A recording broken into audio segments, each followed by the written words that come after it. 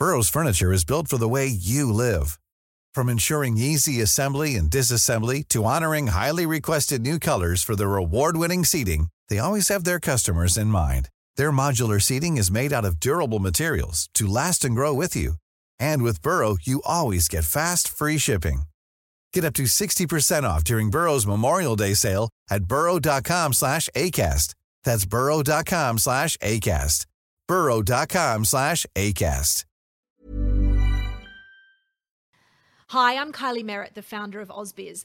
Our goal at AusBiz is to provide you with news and information you can use to make better investment decisions, whether it's live, on demand, in the newsletter, or a podcast like the COB. We make it available at no cost to you.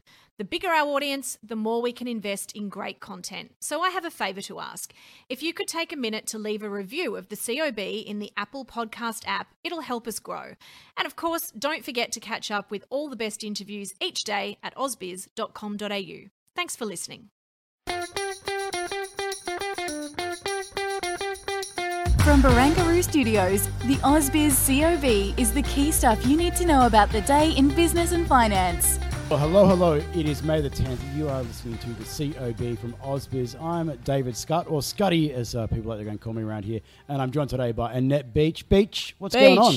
Oh, man, record day today. We all watched with horror that payrolls report. But as we did discuss with Westy last week, the pain trade actually came to fruition. Stocks loved it. Yeah, absolutely. Markets love free cash sloshing around and the prospect of that continuing. So, of course, the ramifications for the Federal Reserve spill over across to other markets, not only here, but abroad. Our local market, I went to look at the XJO. I think it was the highest record closing level. And we're about 25 points off the all-time points record for the index that was set back in February last year. No thanks to what was going on, in particular today, in the commodity space. So it was red hot. I'm looking here on my screen. I can see Dalian Iron Ore Futures September 21 contract, and I can tell you it is sitting up plus 10%. That's limit up. It's been there pretty much the entire session.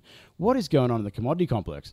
Well, with commodity complex, China can't get enough. And, of course, China was on holiday for quite some time and seems to have just decided to catch up to the global infrastructure boom. And of course, still ongoing supply issues. You just can't get enough of that high-grade iron ore that China needs. And so here we are at 200 plus. Absolutely. Well, we had a chat with Peter O'Connor from Shaw & Partners about the commodity complex today. Get his thoughts about what's going on. So worthwhile having to listen to that. Look, it wouldn't have been an episode of the podcast without having a chat about what's going on in crypto. Of course, Saturday Night Live was on everyone's lips. Probably first time I've said that in a while about anything, but Elon Musk guest hosting that. And of course, everyone was looking for the Doge trade, the Doge to the moon trade. Didn't quite end up that way, did it? Well, it did if you just bought up ahead of that show, Saturday Night Live. I believe it got up to like a whopping 72 cents or so, and at one stage was worth like $76 billion. But like a lot of trading, once Musk came out and basically said Dogecoin was going to be a rocket being sent to the moon, that was just too much, and it was time to get out. And I think it was 50-something cents by the end. Yeah, a bit of volatility. We had a chat with Carolyn Bowler of BTC Markets about what was going on there. So there's a really good reason why they don't offer no trading in Dogecoin there. Look, volatility in that space is dramatic, to say the least. So go in with your eyes open is probably some sage advice that Caroline went and sped to us when we spoke to her earlier on. Look, from one end of the investment spectrum to the other, we had a chat today to Rob Shears, who's the principal advisor and director at Valor Private Wealth.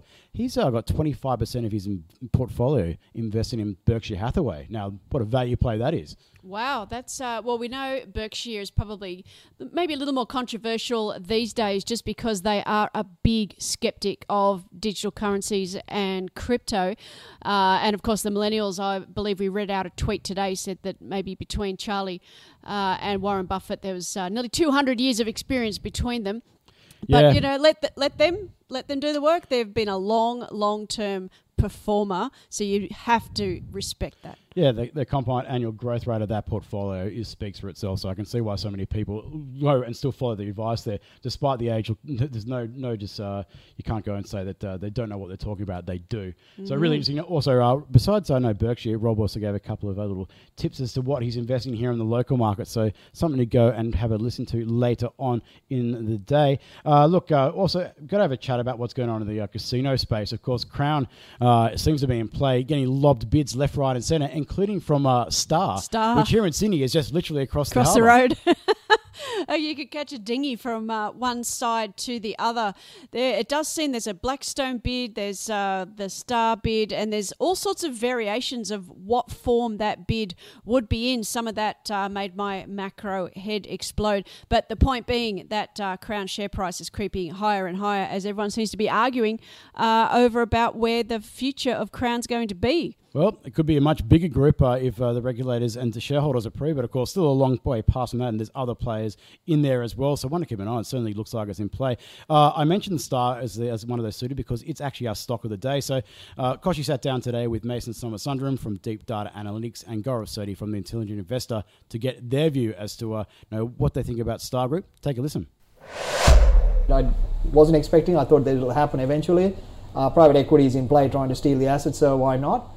And it makes sense for them because they can, get rid of one of the assets, reduce it down, be a much more efficient, get more customers. Yeah, it makes sense.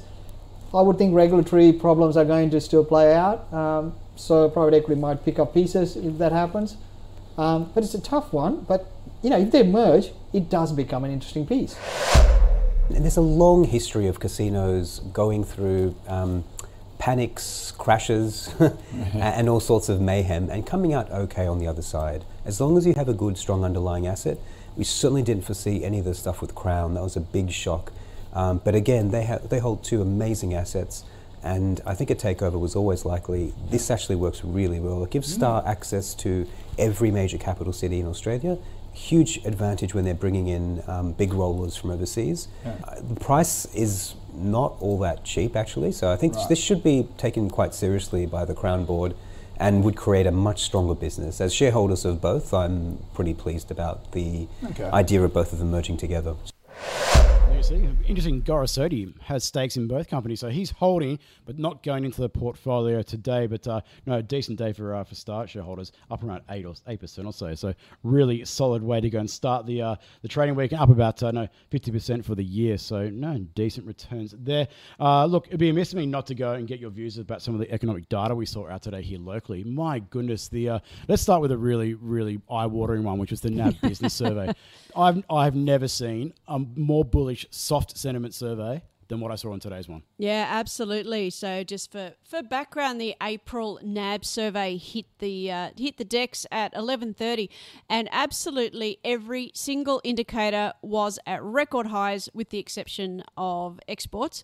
But the rest, like the confidence, the conditions, employment, I think forward orders were plus 40, absolutely off the charts. And the number that Scuddy and I, with our pointy heads on, really loved, that capacity utilization at over 85%. Like, that's the highest I have ever seen. And what that means is that businesses are so flat out hitting capacity constraints. What does that mean? That has to be looking for shortages, which is inflationary. So the report wasn't inflationary today, but it's certainly laying the groundwork for being inflationary in the future. Absolutely. And it also points to a sharply lower unemployment rate, as did the skilled jobs vacancy survey from the government released today, up a lazy 250% or so from 12 months ago. The level of vacancies that are out there, really bullish number, once again pointing to lower unemployment. We also got the retail sales figures, both for March and the March quarter turnover. What was your the turnover was a little bit softer than expected in volume terms. Yeah. But no biggie, because we're not sure exactly whether that's going to move across to services. Yeah, that's right. I mean, with my old hat on as an economist, I used to rail against this retail sales because it's for what it doesn't include. No transport, no health, no education, no utilities, nothing we actually spend our money on. So what retail sales did tell us is that people stopped buying food and bought cafes and restaurants. In other words, it's a lockdown trade. So we need to wait for GDP next month to find out what people are actually spending their money on. Well, I can go with what I've seen in the airports around the nation over the past few months that they are definitely out and about, so probably spending on services. I dare say we'll see what happens in the national accounts when they're released in the early parts of next month. Look, we also have the federal budget. It's like, Christmas Eve for economists. Yes. Some people would explain it on the other show. So do you feel excited? Can you sense like Santa and the reindeer coming? Well, in the old days, we didn't actually shake the boxes and find out what was in it. So I don't think there's much to unveil tomorrow night. Of course, that being from 7:30 tomorrow, it will be the Treasurer's speech. So we know there's billions on healthcare, aged care, child care, all the cares, and of course, massive infrastructure spending from coast to coast. So we know all that. I guess what we don't know is what's going to be the iron ore price assumption. I reckon it'll be $55 a ton, but there's some disagreement there. You think it's going to be higher? But what do you want to see in the budget? Well, I put a view in today. I think rather than a smash grab pre-election budget, I think we should pandemic-proof the economy, start building a proper quarantine facility, make childcare free, encourage businesses to keep up its flexibility going forward so we don't get that disruption to businesses. There's plenty of ways to future-proof the economy, because the bottom line here is that, as Stephen Anthony from Macroeconomics pointed out today, the economy is doing very well, and yet we are pump priming. And I think what we should be worried about is, we're going to be tapped out. We're spending so much money. Well, it's only going to be a red-hot economy. That's what it feels like, goes to what we're seeing here and now. And then with the fiscal impetus coming through as well, like we're likely to see in that budget tomorrow night, who knows what it's going to be like. But hopefully this leads to some really good, strong data, strong wage growth, and then budget repair, because we must go and save for a rainy day at some stage. You cannot just go and spend your way to eternity when it comes to the budget. Well, just as a quick plug for after the budget, so this is Wednesday, sorry, but we do have Philip Brown, who is a credit specialist. Now, Australia does have a AAA. The question might be, are we overspending, and does it risk our AAA rating? I think that will be an interesting discussion. It will. The inner sort of bond trader in me thinks, well, even if we do lose a AAA, it's maybe a basis point or two. It's really much of a muchness for the time being. But I can see where in times of adverse stress, you want to go and have that as under your belt. But for the time being, it looks like we might go and retain that, but we'll see what the S&P and the like go and say when they see the budget themselves. Look, on that budget eve tomorrow, we've got quite a few interesting guests coming up, and I'm looking forward to speaking to some of these people on the show. Nicholas Cummings, Global Equity Analyst at Oracle Investment Management, will go and join us on the program, so looking forward to welcoming him to AusBiz. Also, Celeste Go, FinTech Research Analyst at S&P Global. More than a few fans of FinTech out there at the moment. Big picture tomorrow, Prashant Nuwana from TD Securities, your old buddy, and Warren Hogan from EQ Economics, so we'll get a preview there of the budget.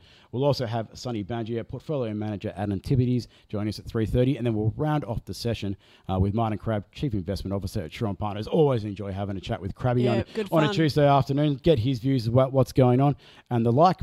Well, I think it's going to be a pretty hectic day tomorrow. It's a pretty big day. And then the day after tomorrow as well is probably going to be equally big as we try and digest all these announcements. And see what it means for you and your investments. Exactly right. So, Beach, what do you reckon? I reckon pull stumps, and then we'll go and reconvene tomorrow. Yeah, I think we need a good night's sleep, and we'll do it all again tomorrow. All right, hooroo. Enjoy your night. We'll see you bright and early. See ya.